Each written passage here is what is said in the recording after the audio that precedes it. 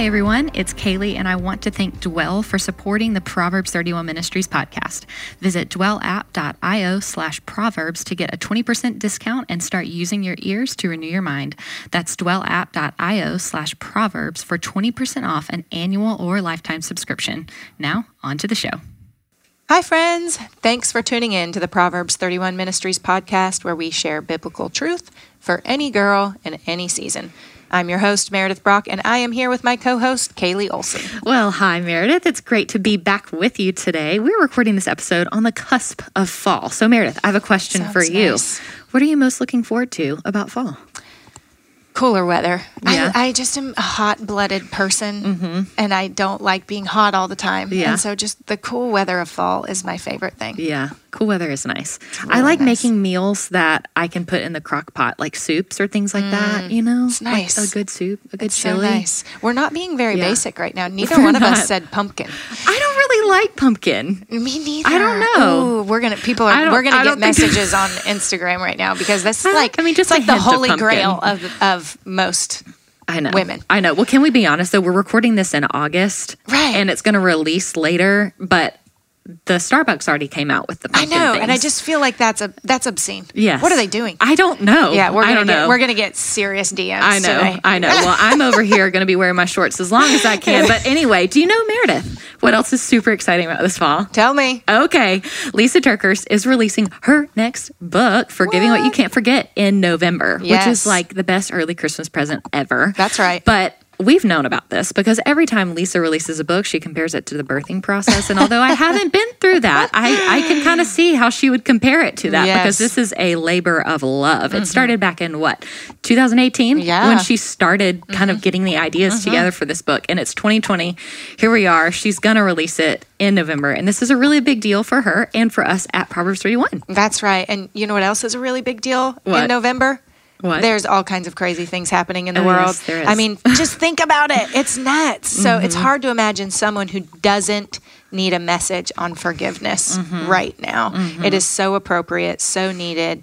And I'll tell you more about pre-ordering the book at the end of this episode, but I understand if you're dying to get your hands on the first 3 chapters for free, you can go on over to p31bookstore.com and order it right now, and you'll get the first 3 chapters. Yeah, and we'll be here when you get back. We understand if you need to press pause now. Yeah, go ahead. But if you want to stay on and order the book later, I'm excited to tell you what our teaching today is going to be. It's actually a message from Lisa. We asked her to teach on something from Forgiving What You Can't Forget so that you could go ahead and hear a little bit about what the book is about. And I honestly can't think of anyone who's exempt from this message. And so today, she's going to share about the perspectives you need for your hurt and heartbreak. And so guys, wherever you are, buckle up, grab a notebook. We're going to hand it over to Lisa now, and we'll be back to wrap up. Do you ever find yourself replaying and reliving the details of the deep hurt in your life, that horrific season, the conversation that stunned you, the day of discovery, the divorce, the wrongful death, so unfathomable, you still can't believe that they're gone. The breakup, the day everything changed. I understand this kind of defining devastation in such a personal way. If you've been following my story and my journey from heartbreak to healing, you know the details of my husband and I and just the way that our life unexpectedly fell apart when I discovered that he was being unfaithful. It has been 5 years of deep wounding and uncertainty of whether or not reconciliation would ever happen, and a long process of healing, and then a very surprising turn of events that created the opportunity for a rebuilding and a healing. But I want you to know the healing is slow, and it's hard, and it's full of triggers, and it's full of unexpected setbacks, and then all of a sudden it feels like things get better, and then there's another day where things feel worse, and it's very back and forth, and it's very long. So whether you've experienced pain through a certain event that happened, or maybe it's just a collection of hurt that built over time because someone wasn't who they were supposed to be, or didn't do what they were supposed to do, or didn't protect you the way they should have protected you. Your heartbreak deserves a safe place to be processed. That's why I want to give you 3 healing perspectives and scriptures today that I've really been hanging on to when I'm struggling with the realities of my own heartbreak and pursuing my own healing. And also, I think these 3 questions will be good to reflect on that will really help you start to make progress with your own journey, no matter what that journey involves. Because you get to decide how you want to move forward from here. The first truth that I've been hanging on to is forgiveness is more satisfying than revenge. Now, let me just clearly state that maybe you see me here today and I've got my hair and makeup done and I'm sitting beside pretty flowers, and you assume maybe that this is the way my life always looks and that I'm always thinking in biblical principles and walking forward using great words and smart tactics. But that's not the way healing always happens. It isn't pretty. A lot of the times, it's full of surprising reactions that you didn't even see coming. So I thought in this first point, before I get into the teaching about forgiveness is more satisfying than revenge, I thought I would tell you about a time I messed up really badly. So a couple of my family members decided that they wanted to do a business venture. And when they presented their business plan to the family, everyone seemed on board except me.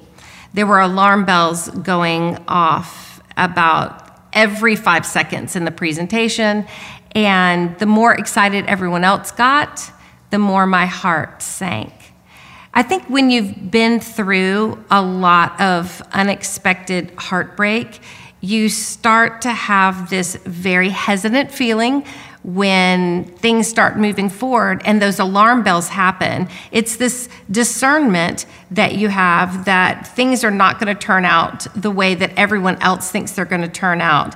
And you kind of want to hit the pause button on life and shake everybody and wake them up and say, don't you see this train barreling towards you? This is disastrous. You see, that's the crazy thing about discernment. Discernment gives you this alarm bell that something needs to be approached with caution, but discernment doesn't give you details. And so it leaves you in this weird place of telling people, I have a bad feeling about this, but not being able to give the details to properly give them enough information where they see what you're feeling. And I would imagine if you've dealt with hurt and heartbreak, you know exactly what I'm talking about. So I decided to take the super spiritual approach and think to myself, God's going to shut this down. I know he is.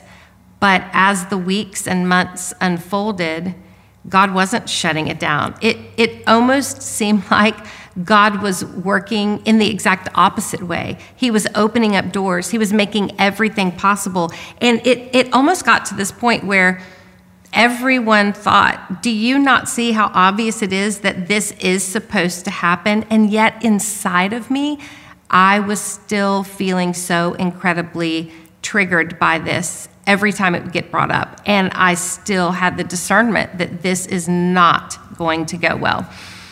I had given a list to my family members of everything that needed to happen. And if everything impossible on this list, and it was an impossible list, if everything happened, then I would override my feelings and I would be okay with it. I was not going to be a negative Nelly forever, at least on the outside.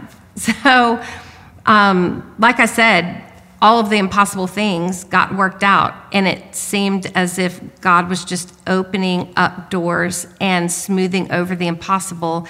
And when they got to the very last thing on the list and that worked out just fine, then they thought it was okay just to move forward, and we didn't revisit the conversation. So I walked into my kitchen one day, and all of a sudden, I see all the papers had been signed. This thing that I'd felt so resistant toward, it was going to happen. And I remember seeing those papers and being shocked that we hadn't had one final conversation where we all decided to move forward. And so I walked into my room. I was having one of those moments where I just thought, this is not good, this is not good. And I don't really know what came over me, except I walked into the kitchen after everyone else was gone. And I stood there and I stared at the papers. And I just thought, I can't let this happen. And so I got these big gallon Ziploc bags and I stood in front of the papers, and you guys, I ripped them up into tiny little pieces and put them in the Ziploc baggies. And even after I ripped up all the papers, the folders that the papers had been in were still there. And so I decided to even rip up the folders and put them all in these baggies. And then I went and took the baggies and put them in front of one of the family members that was involved. And they just looked at me very calmly and said, wow, you've made quite a statement. Now, I have to tell you that while I was ripping up the papers, which, by the way, it was easy to redo the papers, and the venture went on, and everyone's still alive. And so while I do think my discernment had some good parts to it, things haven't played out quite as alarming as I originally thought. But I thought, as I stood there ripping the papers, that this act of revenge, I guess you could say, that it felt so good in the moment, but afterwards, especially the next morning, it didn't feel good at all. I felt so foolish and almost immature. Have you ever had one of those moments where it felt good to have that release of emotion in the minute, and then later you just thought, who was that person? So I teach you this principle: forgiveness is more satisfying than revenge, fully aware that our feelings can make us actually think quite the opposite, that revenge is what would truly satisfy us. If only we could see that the person who has hurt us is now hurting the same way that we would, things would feel a little more fair. Well, I agree that the person who hurt you should have to pay for their offenses and crimes against you, but you shouldn't have to pay for them. Revenge is you paying twice for a hurt that someone else did to you.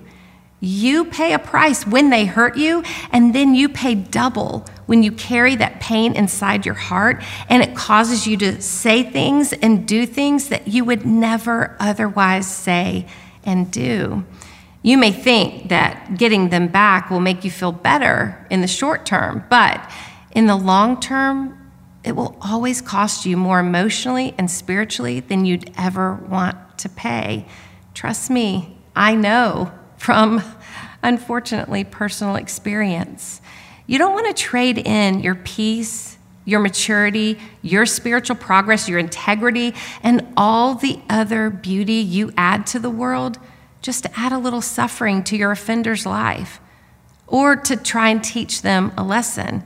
The only thing that your revenge will do is add your wrongdoing on top of theirs. Forgiveness, it releases to the Lord your need for them to be corrected or redirected or even punished, giving it to the only one who can do this with the right measures of justice and mercy. Forgiveness, it doesn't let the other person off the hook. It actually places them in God's hands. And then as you walk through the forgiveness process, it softens your heart. Over time, I've discovered a softening inside of me that truly desires for no more hurt to occur at all. Not for them, not for me, not for any of the people involved. I just want peace. The peace that comes from forgiveness is so much more satisfying than revenge. I love this verse. It's so powerful because it reminds me over and over and over that peace can come as long as I choose it. And this is the verse. If possible, so far as it depends on you, live peaceably with all. Did you notice? As far as it depends on you. We can't control what other people do or the choices that they make or the peace that they don't have. But as far as it depends on us, if possible, live peaceably with all. Beloved, never avenge yourselves, but leave it to the wrath of God. For it is written, vengeance is mine. I will repay, says the Lord. To the contrary, if your enemy is hungry, feed him. If he's thirsty, give him something to drink. For by doing so, you will heap burning coals on his head. Do not be overcome by evil, but overcome evil with good. Romans 12:19 through 21. So how does this perspective help you look at forgiveness in a different light for your situation? Maybe you want to pause right now and think about that. Because it's not just enough for me to tell my story and what I've learned. I want this to be experiential wisdom for us all. Number 2, your offender is also suffering from pain. I know it's really, really hard to forgive, but I've found that it's almost impossible to forgive someone without compassion. It's us making that choice to have compassion on this other person. And it's very hard to have compassion on someone who's shown you no compassion at all. I understand that. So instead of starting at the place of trying to have compassion on someone who has hurt you, start with having compassion on the pain that they had to have experienced in order to have made the choices that they did that hurt you so much. The one who causes pain is in pain. I don't have to know anything about their wounding to know that hurt exists. At some point, someone brutalized their innocence or made them feel terrified, tossed aside, beaten down, invisible, unseen, unwanted, or shamed. Chances are it was probably a combination of several of those feelings. I'll often picture the one who hurt me as a small child, desperate for someone to have compassion on them. And if I can have compassion on them in their pain, I can have enough compassion so that my forgiveness for that person will be genuine. While this is a really helpful thing to keep my heart tender for forgiveness, I'm not talking about feeling pangs of guilt that excuse behavior that should not be excused in the name of compassion. But I can let compassion help me never shame that person or refuse to give them forgiveness. One of the people who hurt me most appeared to have had the most perfect life. There was absolutely, from what I could see, no apparent abuse or neglect or hardship of any kind. But what appeared to be perfect, I later found out years later, was filled with secret pain. And when I found out about that person's pain, this person who hurt me so much, I cried. I cried for their pain, for my pain, for just the fact that no human gets through life without being deeply hurt. At some point, grief finds all of us. Listen to this verse from Ephesians chapter 4, verse 32. Be kind and compassionate to one another, forgiving each other, just as in Christ God forgave you.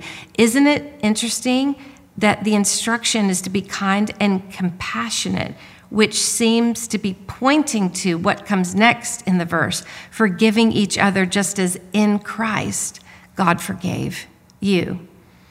Okay, another time to make this personal. How does this perspective help you see your offender in a more compassionate way? Maybe you could list out some things that you know about the person who hurt you that could really soften your heart toward them. And if you don't know any of the ways that they've been hurt, or shamed in their life, maybe just spend some time acknowledging that surely has happened, and let it tender your heart enough to have compassion, not necessarily for the person at first, but for the hurt.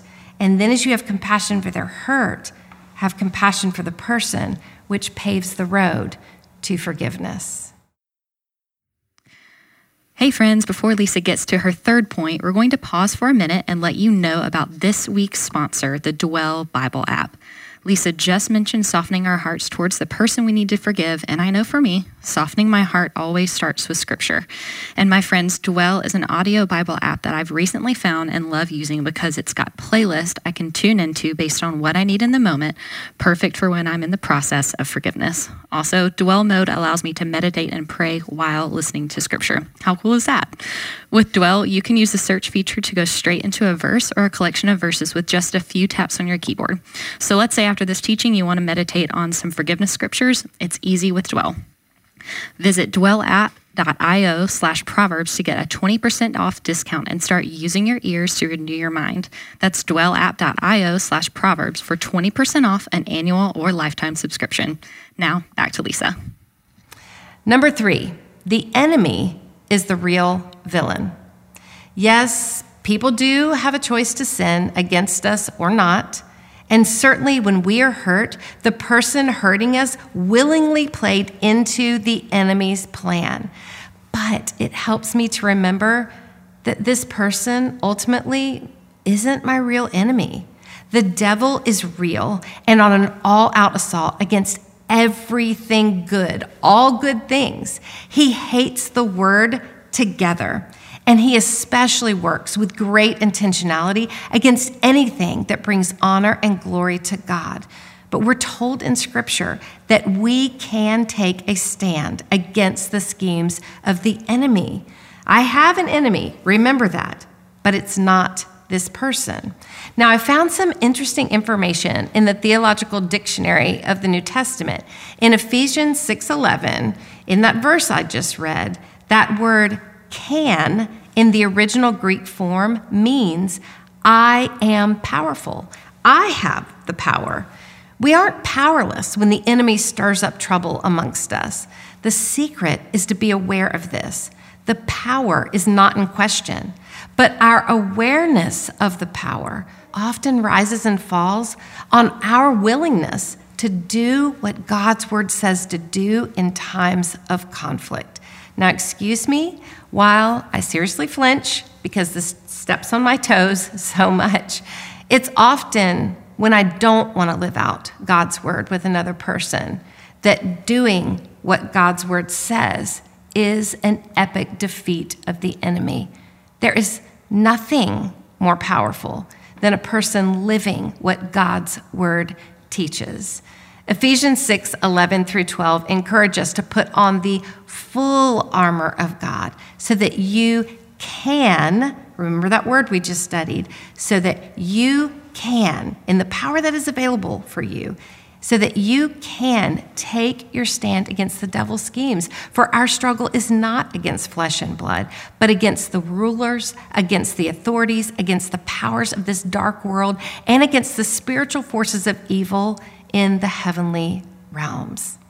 So, how does this perspective help you identify the possible schemes of the enemy in your relational tensions and heartbreaks? I think it's good to think about this and to think about the fact that we have an enemy, but that person isn't our real enemy. Now, I know this is a lot, but I want to hit the pause button here, but I have more teaching on this. Actually, I have more perspectives, more scriptures, and more reflection questions that I don't want you to miss. So be sure to download my free resource that my team and I put together for you called The 5 Healing Perspectives That You Need for Your Hurt or Heartbreak. You can find out more information about that in the show notes. And as we end today, let me acknowledge the heartbreaks you carry, they're big. I know that. And if no one else in this world has been kind enough to say this, I will. I'm so sorry for all that's happened to you. But I also want to encourage you, healing is possible. Progress is possible. But we must believe it and embrace it if we're going to live it. Wow, what a helpful teaching. I'd love to do a little recap of Lisa's points for our listeners. The first point was forgiveness is more satisfying than revenge. So good. Wow, it's hard to swallow that one, but it's true. The second one is your offender is also suffering from pain. It's not just you. Finding that compassion. So good. And the third is the enemy, not the offender, is the real villain in the story. Lisa mentioned that she's got 2 more perspectives in addition to the 3 she shared in today's episode, and we don't want you to miss out on those. And so visit the show notes for today's episode at proverbs31.org/listen and click the link to get the download. It's absolutely free, and it will be such a valuable resource, I think, to help you continue getting perspective on your hurt and heartbreak. Absolutely. Also, don't forget about pre-ordering Lisa's book, Forgiving What You Can't Forget, at p31bookstore.com. When you pre-order, you'll get access to the first 3 chapters of the book immediately, so you can start reading right now. I'm telling you, that's something that you're going to want to do. So, guys, thank you so much for listening today. And friends, we pray this episode was meaningful and encouraging for you. At Proverbs 31 Ministries, we believe when you know the truth of God's word and live out that truth, it changes everything. We'll see you next time.